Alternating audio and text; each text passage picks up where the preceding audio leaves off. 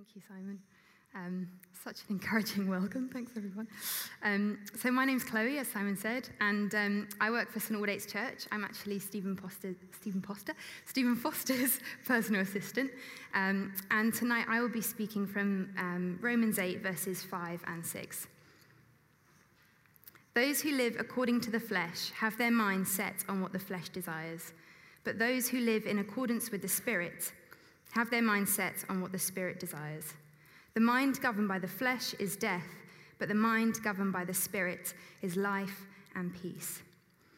So throughout this passage, Paul makes it very clear that there are two choices that we can make in our lives. Two clear paths, two ways of living. We often think that there's a secret third choice, or perhaps no choice to be made at all. We can float through our lives day to day, just trying our best to be a good person, getting on with things, and that's it. It seems easier and good enough. We can just take a stand back and be passive, not have to face the ramifications of having to make a life-changing decision or risking regret in our lives. But these verses clearly state that there is a daily choice that we make. The flesh or the Spirit. These choices dictate our desires. They dictate our actions, our day-to-day, but God says it's so much more than this. This choice is life or death. When I arrived at university 6 years ago, I tried my very best to set my mind on the flesh and the Spirit. I thought I could choose both paths and walk along them both parallel to one another. To follow everything that the world told me I needed and wanted, and to follow what God said was the best way to live. I went to church, I attended all the student events, I listened to my worship music, and I had great Christian friends, but essentially, I was leading a double life. I went out a lot with my non-Christian friends, which was great, but I drank how they drank, I acted how they acted, and eventually I desired everything that the world said it would give me. But it was all okay, because I was still telling these friends that I was a Christian, so I'm an evangelist too, right? Little did I know, these paths were not parallel in the slightest. In fact, I would describe them now as perpendicular. It was like trying to force two opposite sides of a magnet together. They were aggressively and blatantly repelling each other. I wasn't accepted into the world, into my uni friendship groups, because there was a part of me that wasn't fully invested in their way of living. They could see something different in me, and they hated it. When I chatted to my church friends or my Christian family back at home, they saw a darkness in me. It was a secret that I was hiding, and it made me sick to my stomach. I felt absolute turmoil, to be honest. What's more, my life fell apart within one single term. My grades, my health, my habits. Every part of my life, internally and externally, was chaos. It didn't take me very long to experience exactly what these verses are referring to, and to see where my life was going if I continued to live in this way.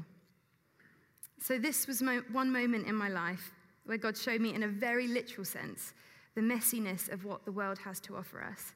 It was black and white to me, and I wanted nothing to do with it anymore, knowing where my life was heading.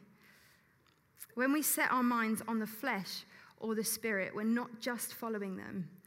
He says we are governed by them.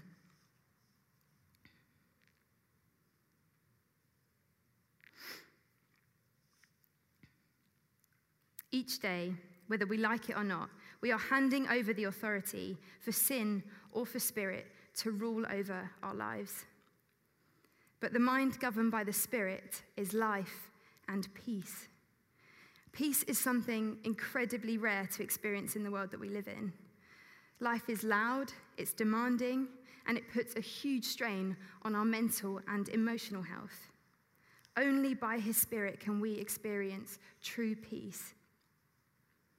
I can honestly say this was the best decision I ever made, to turn around and choose the other path, to set my mind on the Spirit and to live in accordance with Him. So when setting our minds on the Spirit is more appealing, it's easier, and it's what we're naturally drawn to, then how are we supposed to resist and to choose the road that leads to life?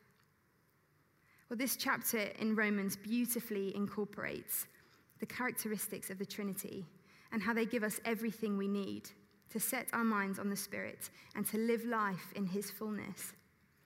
The whole passage has a really clear focus on the Holy Spirit, mentioning him many times. This is the Spirit who lives in us. The Spirit who gives us strength and power, his guidance and wisdom, and he leads us on this path that leads to life. The role of the Spirit is that he points us to Jesus. God sent his Son to show us how to live, to demonstrate how to face the day-to-day trials and challenges, and to demonstrate how to invite the Spirit into every area of our lives. He walked on this earth and he suffered as a human. He can empathize with us. He relates to us. The all-powerful God chose to walk among us as a man and be the perfect example for us to follow. But we're not Jesus. Even with all of that, we fail every day. We don't always call on the Spirit to help us, and we don't always live the way that Christ showed us to live in all those stories that we read about him. But Jesus died on a cross and rose from the dead, so all we need to do is to choose him, and we can still live for eternity with him. Paul begins Romans 8 with verse 1, "There is now no condemnation for those who are in Christ Jesus." This means when we inevitably fall off that path that leads to life, he forgives us. He helps us get back on, and we can try again and again and again. Because of what Jesus has done for us, we have full access to the Father. We can also follow Jesus' example of sonship. He has allowed us to have a relationship with the Father by the Spirit, which means our minds can be governed by the Spirit. In verse 15, Paul tells us we are adopted into sonship. He calls us his children, and we cry, "Abba, Father." This verse became very real to me on what was otherwise a fairly standard night out in my first term of uni.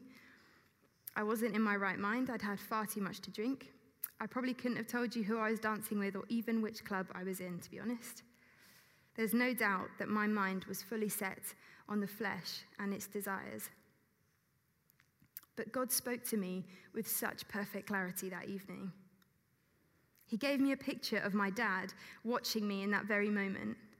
I thought I'd look up and I'd see his face and I'd see judgment and I'd see disappointment and I would feel condemned and I would feel ashamed. But when I looked up, I just saw sadness. I saw a hurting father who loved his daughter and just wanted a better life for her.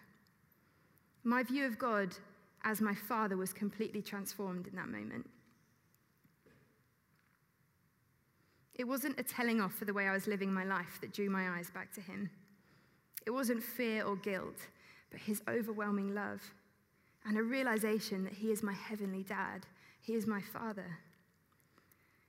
He doesn't want to spoil our fun. He doesn't want to just criticize us and catch us out. He's given us his Holy Spirit as a gift to give us life, to give us peace, to show us how to live the fulfilling and beautiful life that he has designed for us. The more we spend time with him, get to know him, know who he is and what he stands for, the more we can trust in him and want to please him.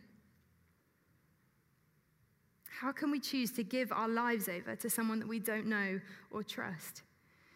I want to encourage you to devote your life to getting to know God. Understanding the level of grace that we receive from him brings us a freedom that the world can't offer us. This road that leads to death makes us a slave to sin. It holds us captive. But God calls us sons and daughters, and we're never not welcome in his home.